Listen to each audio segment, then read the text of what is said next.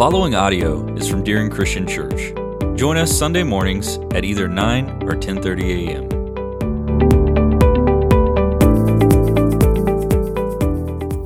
It's kind of interesting. Since our family has grown. Now, Don and I, our family hasn't grown for a while. Audrey is 11 years old, so it's been a little while. My father-in-law is not too happy about this, but it's not going to grow anymore, until the girls get married one day and perhaps start their own families. But the extended family is still growing quite rapidly, I might say. All right, so it's interesting when I end up at some sort of family function where the majority of the Bayless family that I married into is there. It looks more and more all the time like that movie. You remember that movie? There are actually two of them, and our girls introduced our girls to these movies a while back. I couldn't believe how long ago these movies came out. It doesn't seem like this long ago, but it was the movie based on the story written about 50 years ago, and the movie's entitled Cheaper by the Dozen. Maybe some of you might remember that. And then as I think about my bigger family, I often think about Cheaper by the Dozen, because it seems like when you take all of these cousins from different places who, in the midst of their own families, are just little angels, they toe the line, they do well, all this, and then you put them together with their cousins, and something happens to them. Something transforms, and it's not pretty. It's really, really not. And it usually turns into some sort of a blow-up of some kind. And I could stand up here and let you know what some of those blow-ups were, but my nieces and nephews and my daughters will be in the next service, so I'm not going to do that and embarrass them. But I will tell you this, when there is a blow-up, whether it's the movie Cheaper by the Dozen or whether it's my family Cheaper by the Dozen, there's usually more than one person involved. Almost always. If it's like you line them up and say, all right, who's responsible? If they're being honest, the vast majority of that line is going to step forward. Okay? That's just the way blow-ups are. Sometimes it takes a little more work than just one person can accomplish to get a really good blow-up. You know what I'm saying? Now, it is very similar when it comes to blow-ups in history. And let me tell you something. There is no bigger blow-up in history than the death of God. And I'm not talking about Nietzsche here. When Nietzsche said that the idea many years ago of God is disappearing. He was an atheist, and he said God is dead. He didn't believe God ever even existed, but he said the idea of God is beginning to die, which he's wrong. I've talked about this in Wednesday night class. There was one of my friends in college that had a shirt. On the front it said, God is dead, signed by Nietzsche, and on the back it said, Nietzsche is dead, signed by God. Okay? All right. So what we have here, when you look at this, it's not that God has died. It's this: God did die. God, Jesus Christ, who was God, he died. And that is a day I'm telling you guys, that is a big blow up in history. And there were a number of characters involved in that day and the lead up to that day. The first ones we're going to dive into were the instigators. Yeah, and any blow up you have, whether it's cousins or whether it's a bigger blow up, there's always some instigators involved. I'm betting you, growing up, some of these people, some of you when you were walking around knee high to a grasshopper, I'm willing to bet some of you in this room were instigators. They're usually the quiet ones kind of behind the scenes, all right, that are making things happen, because it's going to be very entertaining to watch the end result of this, all right? The instigators in this case were the Sanhedrin, and they weren't quiet. They weren't behind the scenes making things happen. Matter of fact, they were quite vocal. And let me tell you something about the Sanhedrin. The Sanhedrin was the religious elite of Jesus' day, the high council of the Jews. And the majority of them anyway, despised Jesus. And if they had the authority to do so, they would have taken care of killing him by themselves without any help. This is the issue. Their hands were tied when it came to death sentences, tied by the authority of Rome. So, you have Jesus. He is arrested, and very quickly he finds himself on trial, joke of the trial, by the way, before a past high priest by the name of Annas. And he's before him, and Jesus isn't saying a whole lot. They're throwing out accusations at him. The accusations do not stick. And then pretty quickly you see them changing from him being in front of Annas to the current high priest by the name of Caiaphas. All right? And as Caiaphas is on the judgment seat in the temple, this is what's taking place. They're trying to line up all this eyewitness testimony against Jesus. Here's the problem. Their eyewitnesses, they are not telling the truth, and their stories don't even line up. Like I said, this whole thing is a joke. And Caiaphas finally, he is done with the proper of all of this. He's like, okay, forget it. I'm going to read, first of all, from Matthew chapter 26. And it's like this veneer of this actually being proper, he chucks it at this point. Matthew chapter 26, I'm going to read for you about verse 62 and a few verses to follow as we set this up for ourselves. And this is what he says. The high priest stood up and said to him, Jesus, do you not answer? What is it that these men are testifying against you? But Jesus kept silent. And the high priest said to him, I adjure you by the living God that you tell us whether you are the Christ, the Son of God. Jesus said to him, you have said it yourself. Nevertheless, I tell you, hereafter you will see the Son of Man sitting at the right hand of power and coming on the clouds of heaven. Then the high priest tore his robes and said, he has blasphemed. What further need do we have of witnesses? Behold, you have now heard the blasphemy. What do you think? They answered, he deserves death. Right at this point, Caiaphas says, proper is over and done with. Let me tell you something about the high priest. We learned this as we were studying through More Than a Carpenter on Wednesday nights, the apologetics of our faith in Jesus Christ. A high priest was not supposed to tear their robes. They weren't. It has to be a drastic situation before they would tear. That is showing that you are very upset, and you weren't supposed to do that as high priest unless there is something really, really upsetting going on. Caiaphas says he has blasphemed. There is only one result for that, and that is death. If I've already told you, the Jews can't do that. So now another character enters the scene of this blow up, and this is the heavy, all right? This is the guy with the power. This is the guy with the authority. We know him as Pilate. I've already said the Sanhedrin could not condemn Jesus to death. As a matter of fact, it was a Roman slap in the face to them that they couldn't. They would have loved to have taken Jesus and had him stoned. They would have loved to do that. They just did not have the authority to do so. So Caiaphas sends Jesus to Pilate. Let me tell you a little something about Pilate. We can read quite a bit about Pilate outside of the biblical record. He was very well known. Pilate was a self-seeking political opportunist. He hated the Jews, all right? He was the number one Roman power in Palestine. His court was the court. It was the high court of the region. His court, the only court in the entire nation of Rome, Empire of Rome, that outranked his was the court of Caesar. There was tension between Pilate and the Jews. There had been for some time. And I'm not going to get into the details of that, but there was blood of Jews on the hands of Pilate. And this had caught the attention of the emperor. The emperor did not like uprisings. He did not like little rebellions and stuff like this. And he did not like there to be tension between his authority in a region and the natives of the region.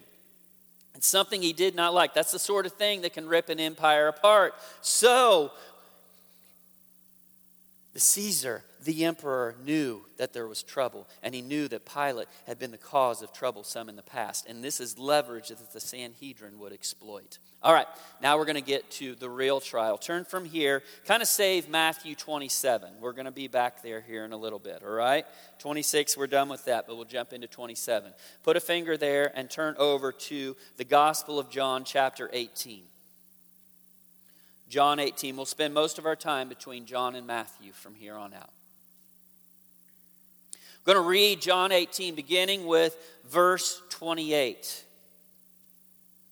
This is what it says. Then they led Jesus from Caiaphas into the praetorium, and it was early.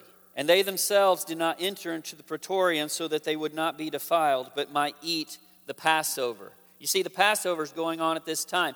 These Jewish leaders could not even go into the palace of Pilate because they would be called unclean, and all of the feasts weren't done yet. There was still another big feast, and they didn't want to miss it. This is the biggest time of the year for the Jews, all right? So they go to Pilate, but they can't even go in front of him. And if Pilate wants to speak to them, he has to leave his residence. You're going to begin to see why Pilate and the Jews don't get along too well. All right? Verse 29, therefore Pilate went out to them and said, what accusation do you bring against this man? Here's the deal. They sent Jesus to Pilate and they had the nerve to send him. Usually when you send a criminal to the high court of the area, you send a written list of charges. Criminal charges. Guess what? There were no criminal charges. And Pilate, it's early in the morning, folks. They got him out of bed for this. He's like, you sent this guy to me. What are you charging him with? What is he even? What in the world did you wake me up this morning for? Your dumb Passover stuff. Why am I here? And this is how they respond to him. This is interesting. Verse 30. They answered, there is so much sarcasm in this. They answered and said to him, if this man were not an evildoer, were not a criminal, we would not have delivered him to you. Guys, read into what's going on here. These two groups, Pilate and the other Roman authority, Roman leaders, and the Jewish religious leaders, they don't like each other at all. Continuing on, verse 31. So Pilate said to them, take him yourselves and judge him according to your law. And the Jews said to him, we're not permitted to put anyone to death. Okay, guys, do not let that fly over your heads. Up to this point, they haven't even brought any charges against Jesus. They wake up Pilate to come out here and be the one who is to decide whether or not this man is a criminal. And then they let the cat out of the bag. They don't want him just any type of punishment. No prison here. They want capital punishment. They want death. This is the sort of thing that Pilate would figure out, and it would blow his mind. He is dumbfounded. This is the sort of thing that ends political careers, folks. What if he kills Jesus and there's an uprising? Pilate is dumbfounded by what they ask. If you turn over, now you don't have to turn there, but if you look at Luke chapter 23, the Sanhedrin finally makes known to Pilate the charges that they are bringing against Jesus. Charge number 1 is this. They claim Jesus is a rebel. They claim he's a rebel to the empire of Rome. Here's the deal. Nothing that has happened in the past 3 years shows anything whatsoever that this guy was a rebel wanting to take power from Rome. Nothing. No evidence behind it. So Pilate's like, whatever. I mean, Pilate's no dummy. He's heard of this Jesus guy before. Second one, he says that. They say, he opposes taxes being paid to Caesar. What just happened earlier in the week? Jesus stated in front of everybody, give to Caesar what is Caesar's and give to God what is God's. Do you remember that? He said, give me a coin. They gave him a coin that said, whose face is on it? They say, Caesar's. He says, give to Caesar what's Caesar's. Give to God what's God's. So their charge here, stupid. I mean, people heard that. So Pilate's like, yeah, whatever. That's ridiculous. So first 2 charges, they're done. Third charge. This Jesus claims to be a king. Now, this is kind of a big deal. This is within the empire of Rome. There is one king. There is one truly in authority. Now, you're going to say, what about King Herod? No, King Herod is a figurehead. There is one emperor. There is one Caesar. There is one king. And at different times in the Roman Empire, they even worshiped that emperor, that Caesar, as a god. Okay, so this is legitimate, and Pilate wants to find out a little bit about this. So, stay here in John chapter 18. Let's look at verse 32. Let's look first at verse 33. I think I might have told you the wrong thing, Zach. Sorry. Let's start in verse 33. This is what it says. Therefore Pilate entered again into the praetorium, and he summoned Jesus and said to him, "Are you the king of the Jews?" Jesus answered, "Are you saying this on your own initiative, or did the others tell you about me?" Pilate answered, "I am not a Jew, am I?" He doesn't like the Jews that much. Right. "Your own nation and the chief priests delivered you to me. What have you done?" Jesus answered, "My kingdom is not of this world. If my kingdom were of this world, then my servants would be fighting so that I would not be handed over to the Jews. But as it is, my kingdom is not of this realm." Therefore Pilate said to him, "So you are a king?" Jesus answered, "You say correctly, I'm a king. For this I have been born, and for this I have come into the world, to testify to the truth. Everyone who is of truth hears my voice." Pilate said to him, "What is truth?" Then he said, when he had said this, he went out to the Jews and said to them, "I find no guilt in him." Guys, don't let that question stated by Pilate slip over your heads either. What is truth? You know what Jesus is trying to do here? He's trying to have a truth conversation with Pilate. And I heard this in a sermon so many years ago. I was in college. Trust me, it's a long time ago. And he was preaching that down. I don't remember who it was. But he said this, if only Pilate had known, he asked the question, what is truth? And truth personified was standing right in front of him. Amazing. All right, so Pilate, this one catches his attention. So you are a king, but my kingdom is not of this world. If my kingdom was of this world, my people would be fighting. Do you see my people fighting out there? All right? Pilate then tells those who are accusing Jesus, "I see no guilt in him." This is the first of 10 times. Pilate would try 10 times to release Jesus. 10 different times. Now, don't misunderstand and think that Pilate's this great guy trying to release somebody who's innocent. No, Pilate's just trying to keep himself out of the fray. And when he wants to release Jesus, it's because he thinks there's going to be trouble if he kills him. All right? He also would try to pass the buck to Herod. After all, Jesus lived and did most of his work in Herod's jurisdiction.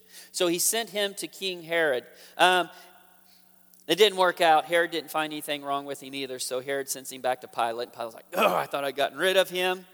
After he comes back from Herod, this is what Pilate does. He says, "Well, I'll beat him up real good. Just have him beat up real good, and then maybe that will pacify his enemies." But it doesn't work. Now, Pilate still has one of this ace in the hole here, though, okay, guys? His best bet to get Jesus off of his hands would look like this. Release a prisoner for the Passover. That was a tradition between the Romans and the Jews in Jerusalem. On the Passover, they would release one prisoner. And he's thinking, okay, here we go. We can get this done. Now turn over from there. Keep a finger there in Matthew 18 and turn over to, or in John 18, turn over to Matthew 27. Matthew 27. We're going to spend a little time here. I'm going to begin with verse 15. Now at the feast, the governor was accustomed to release for the people any one prisoner whom they wanted. At that time, they were holding a notorious prisoner called Barabbas. So the people gathered together, and Pilate said to them, "Who do you want me to release for you, Barabbas or Jesus, who is called the Christ?" Now, don't misunderstand something about Barabbas. Some places he's called a robber. Some places he's called a murderer. He's an insurrectionist, all right? He is a Roman rebel. He is one. And he had led an uprising, and the result of that uprising, it was crushed, and he was taken as prisoner. All right? And Barabbas to this crowd was not a criminal. He was a hero. Just understand that, because nobody in this crowd likes the Romans. So make sure you understand that. But on the other hand, you have Jesus. And Pilate knows about Jesus and the level of his popularity. amongst the commoners. Jesus was very popular. And Pilate also knew that the only reason that Jesus is in front of him is because the religious leaders were jealous of his fame, of his power, and his authority. So I'm sure Pilate's thinking, well, it's the commoners who cry out who they want released. Here we go. They love Jesus. They're going to call for Jesus. But you know what happens. He says, who am I to release for you? They say, release Barabbas. He says, well, what do I do with Jesus? They say, what? Crucify him.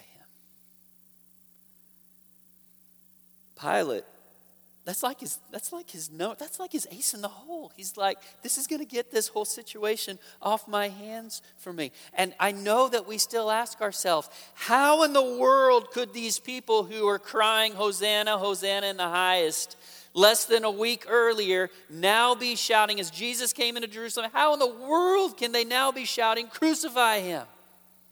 Let's dig into that just for a second. This isn't really entirely the same crowd as the Sunday crowd.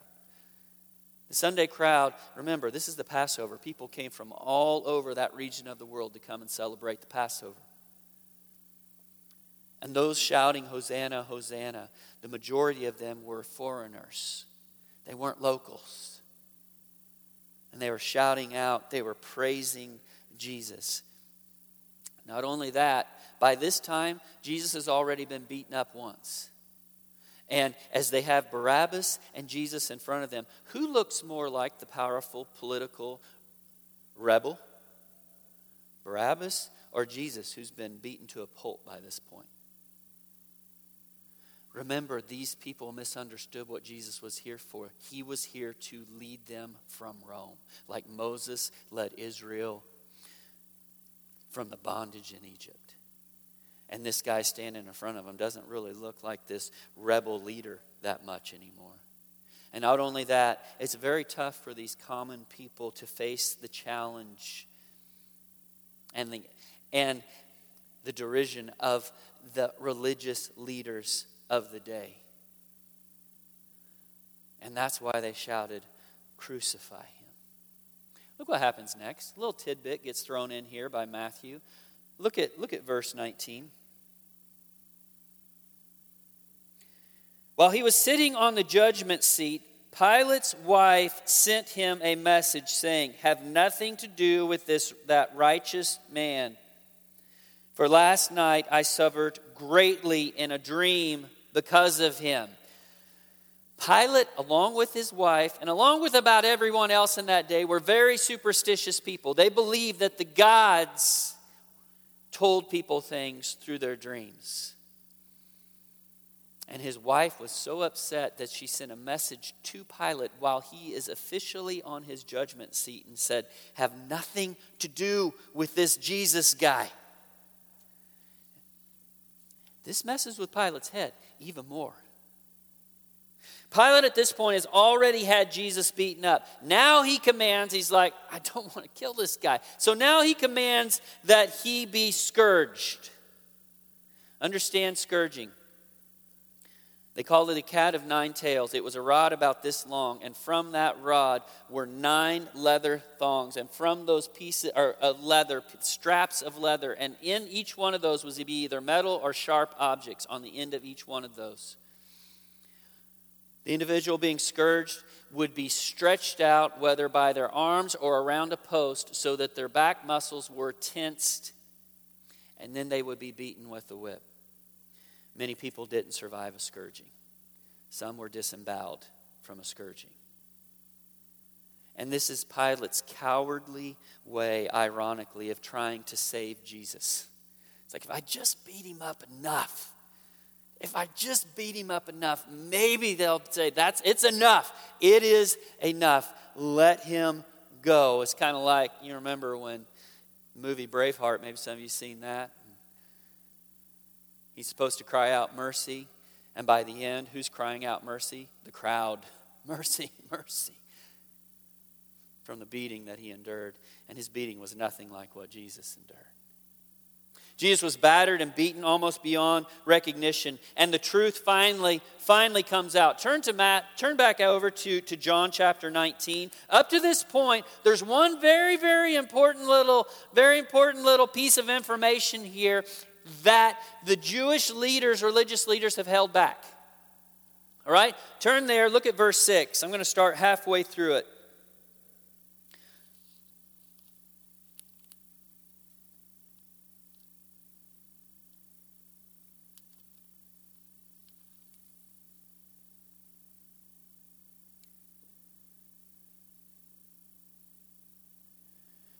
When the chief priests and the officers saw him, they cried out, "Crucify, crucify."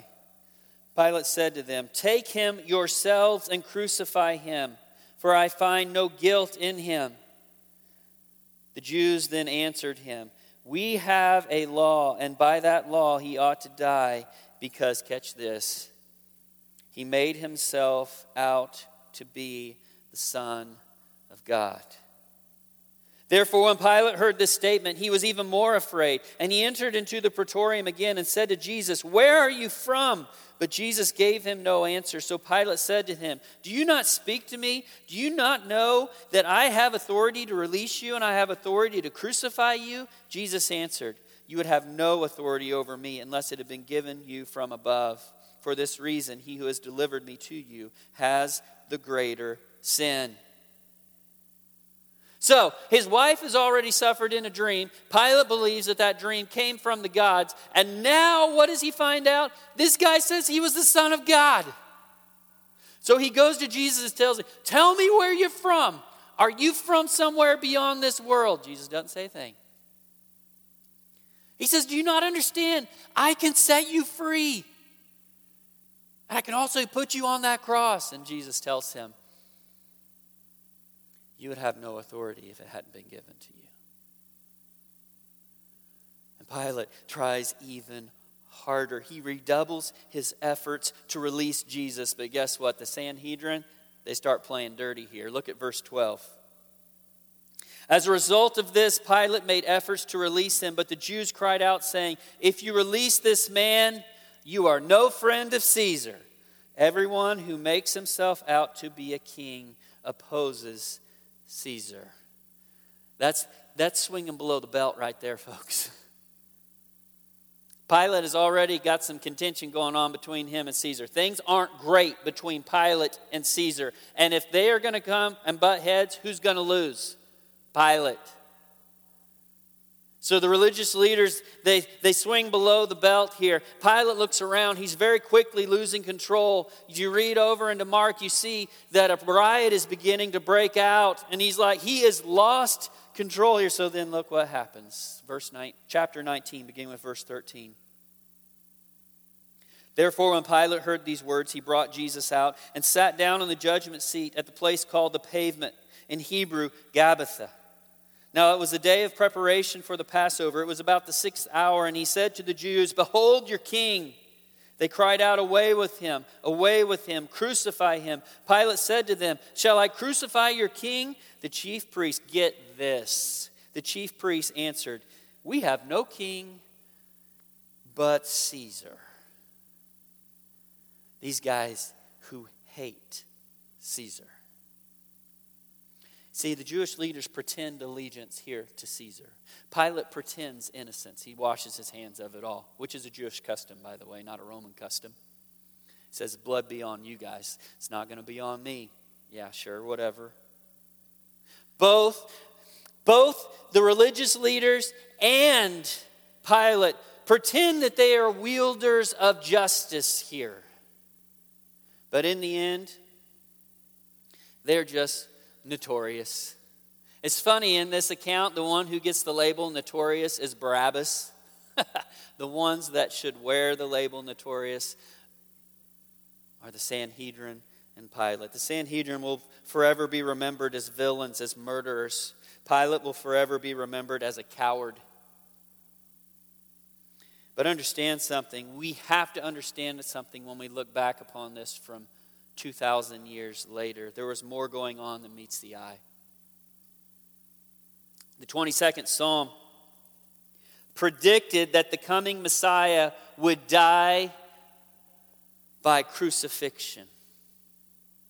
Guys, understand something. When the 22nd Psalm was written, Rome wasn't even around. Roman crucifixion wasn't even around. And when you read the 22nd Psalm, it talks about the Messiah, his hands and his feet being pierced. If the Sanhedrin had had the authority, I'd already told you what would have happened to Jesus. He would have been what? He'd been stoned to death. That's how they did it. 2 different times in the Gospels, people tried to stone Jesus. Did it happen? No. One of the times, Jesus, this just blows my mind. They have him on a cliff ready to throw him off and start heaping stones on his head, all right? He turns around and it says, he walked through their midst. Did they all of a sudden say, oh, he's okay? No. They cowered before his authority and his power. He turned around, looked at them, and they parted the ways like the Red Sea parted before Moses and the Israelites, and he walked right through them. There is more going on here than meets the eye. God was at work in all of this. God the Father was at work in all of this. God the Son was at work in all of this. You don't believe me? Turn to John chapter 10, our last piece of scripture for the day.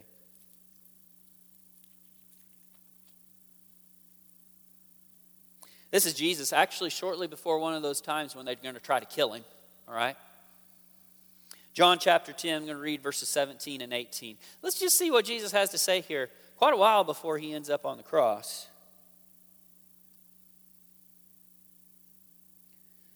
For this reason the Father loves me, because I lay down my life that I might take it up again.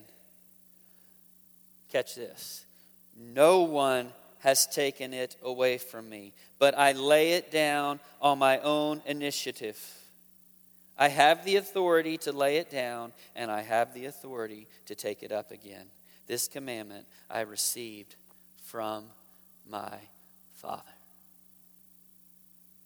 Brothers and sisters, on that Good Friday, there was more at work than met the eye. God the Father was working. God the Son was working. But there was even more to it than that. The work of others was on display that day, that incredibly dark day as well. And this is something we can never forget. The price for my sin was paid about 2,000 years before I even came into this world. Do you understand that, brothers and sisters? If you're a follower of Jesus Christ, washed clean by his what? His blood.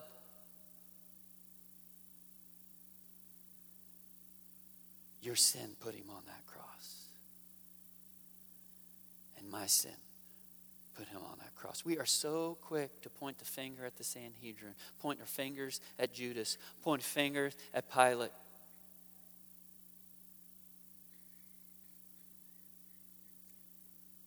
When we are just as guilty of putting him on that cross.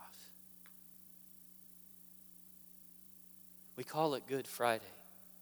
As I told you, it wasn't good for Jesus.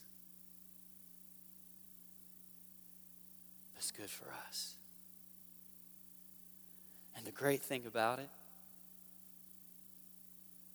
is when we get to celebrate next week. Did you catch that? Did you catch what Jesus said in John chapter 10? He didn't just say, I lay my life down. No one takes my life from me. I lay it down. But that's not the end of a statement. That I might what? Take it up again. Folks, the reason it is a Good Friday is because of what happened on Sunday. And we're going to celebrate it next week.